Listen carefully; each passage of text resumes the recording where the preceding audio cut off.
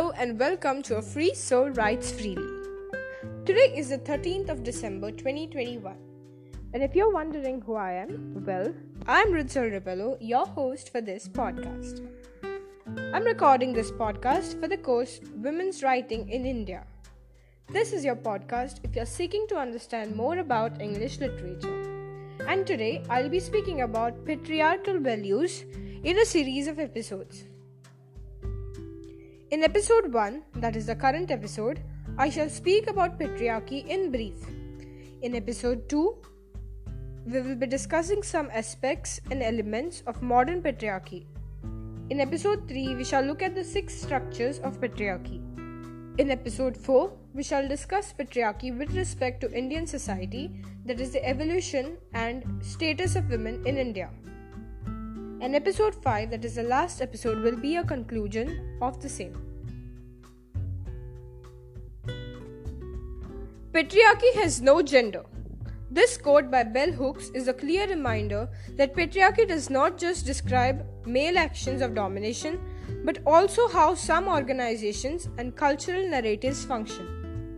The concept of patriarchy has been central to many feminist theories.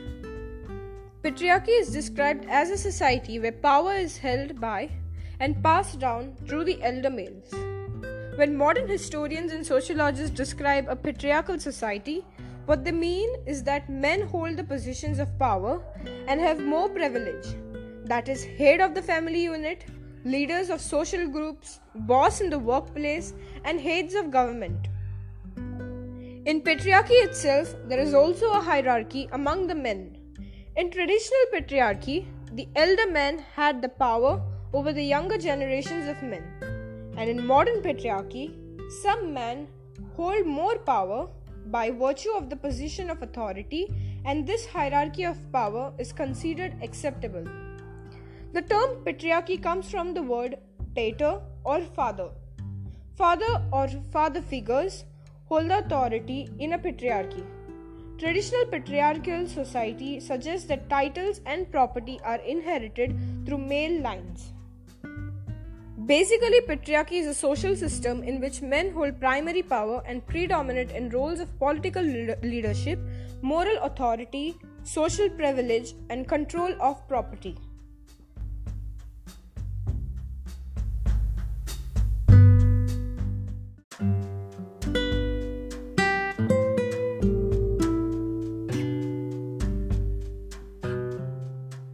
Hello and welcome to A Free Soul Writes Freely, episode 2. In this episode, we shall discuss aspects and elements related to modern patriarchy. Patriarchy had a beginning, and therefore it can have an end. Even if we still do not know how exactly it came into being, we do know that it came about after millenniums of different, more egalitarian human organizations. Secondly, we also know that there are different models of patriarchy at different times and in different cultures and places. But the low value given to women and their roles as compared to men and their roles remains constant in all the models. In other words, patriarchy coexists with very different forms of government and socio-religious political organizations, such as empires, kingdoms, theocracies, republics, democracies, etc. It can also coexist very well with capitalism, socialism, etc. However, due to the globalization, almost all existing patriarchies today can be categorized as capitalist patriarchies. We see a number of forms of patriarchies, and in all known patriarchies, negative meanings are attributed to women and their activities through symbols and myths. These symbols and myths are different in different cultures, but within each culture, the attribute given is negative meanings to women or the feminine gender. Patriarchy is basically made up of structures or institutions that exclude women from participation or contact with spaces of higher power or what are believed to be the spaces of great power economically, politically, culturally, and religiously. And despite the above, women are not treated identically in patriarchy, nor are all women excluded in the same way from the spaces of powers. In patriarchy itself, gender roles and stereotypes may be different in each social class, age, and culture. But through the mechanisms, structures, and institutions mentioned previously, it makes these roles and stereotypes seem natural and universal. And in any given patriarchy, all men will not enjoy the same privileges or have the same power. Indeed, the experience of domination of men over women historically served for some men to extend that domination over other groups of men, installing a hierarchy among men that is more or less the same in every culture or region today. Basically, the male at the top of the patriarchal hierarchy has great economic power, is an adult and almost always able-bodied, possesses a well-defined masculine gender identity and a well-defined heterosexual identity. Adding a few more features by region, for example, in Latin America, for a man to be at the top of the patriarchal hierarchy, that man has to be a white or a Christian, and in addition to the other characteristics shared with patriarchy's counterparts across regions. Taking into consideration patriarchy's different models, across patriarchy's different models, women are exposed to different degrees and types of violence, some common to all and others specific to each cultural, religious, or economic model adopted by the specific patriarchy. Patriarchy by far was the first structure of domination, subordination, and exclusion which is recognized as such by history, and it still remains a basic system of domination. And ironically, it is the most powerful and enduring system of inequality. It is hardly ever perceived as such, even by women themselves.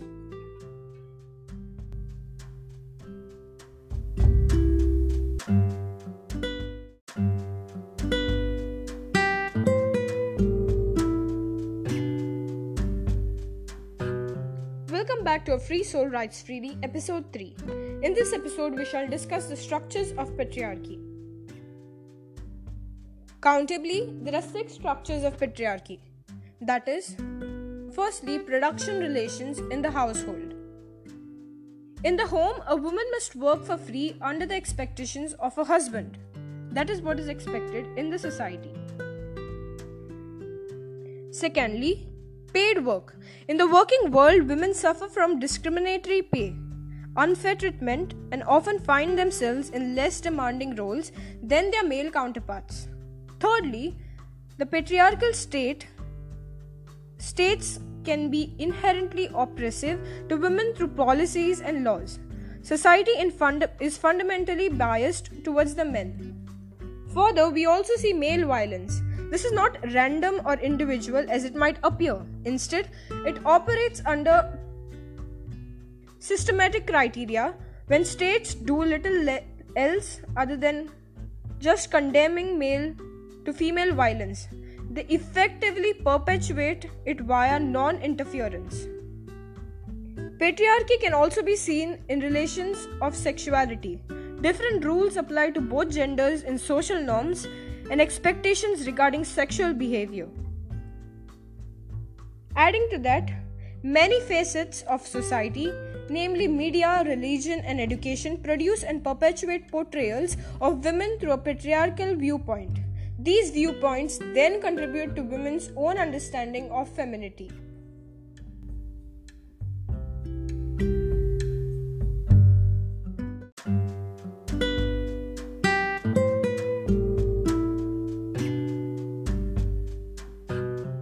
Hello and welcome to a Free Soul Writes Freely, episode 4 pertaining to women's writing in India.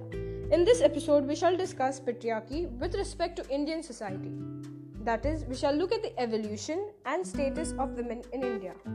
While women in ancient India, that is the Vedic period and the epic period, were by and large treated as equal to men, restrictions on women and patriarchal values regulating women's sexuality and mobility got strengthened in the post-Vedic period, that is the Brahmanical and medieval period.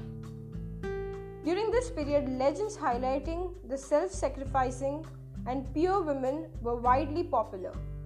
Role of women as a faithful wife and devout mother was widely acknowledged during this period, and the laws of Manu also contributed to feminine subjugation. In an Indian patriarchal family, the birth of a male child is preferred to that of a female, and the former is considered as the inheritor of the family, while the latter is considered as paryadan. Taking into consideration the status of women, women form about half of the population of the country, but their situation has been grim for centuries. For centuries, they have been deliberately denied the opportunities for growth in the name of religion and socio-cultural practices. At the social-political plane, women suffered from the denial of freedom even in their homes, repression and unnatural indoctrination, and equal and unequal inferior status, rigid caste and hierarchy, and even untouchability. Religious tradition and social institutions have a deep bearing on the role and status of women, and protest movements within the Hindu fold like Buddhism, Jainism, Vaishnavism, Veerashaivism, and Sikhism have contributed to some improvement in the status of women. Particularly regarding religious activities, however, they continue to regard women primarily as mothers and wives, inferior to men in the society. The status of women in India is such because there is always a domination of patriarchy, which exploits women, and they are subjected to vulnerability and poverty, violence, economic exploitation, educational deprivation, one of the main reasons for which they are subjected to patriarchy. Some of the ways by which we can eliminate patriarchy are: change the way you read or have been introduced to myths and religious texts. Religious texts set the base of a person's understanding of the world.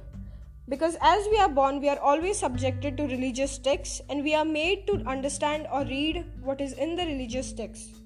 So changing the way you read or have been introduced to myths and religious texts can actually have an impact on patriarchy and bring a change in the world of patriarchy.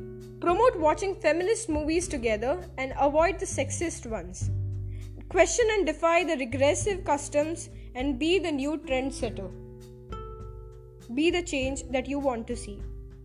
I hope this podcast was helpful and gave you a basic idea of patriarchy. Thank you for listening throughout. See you in the next podcast.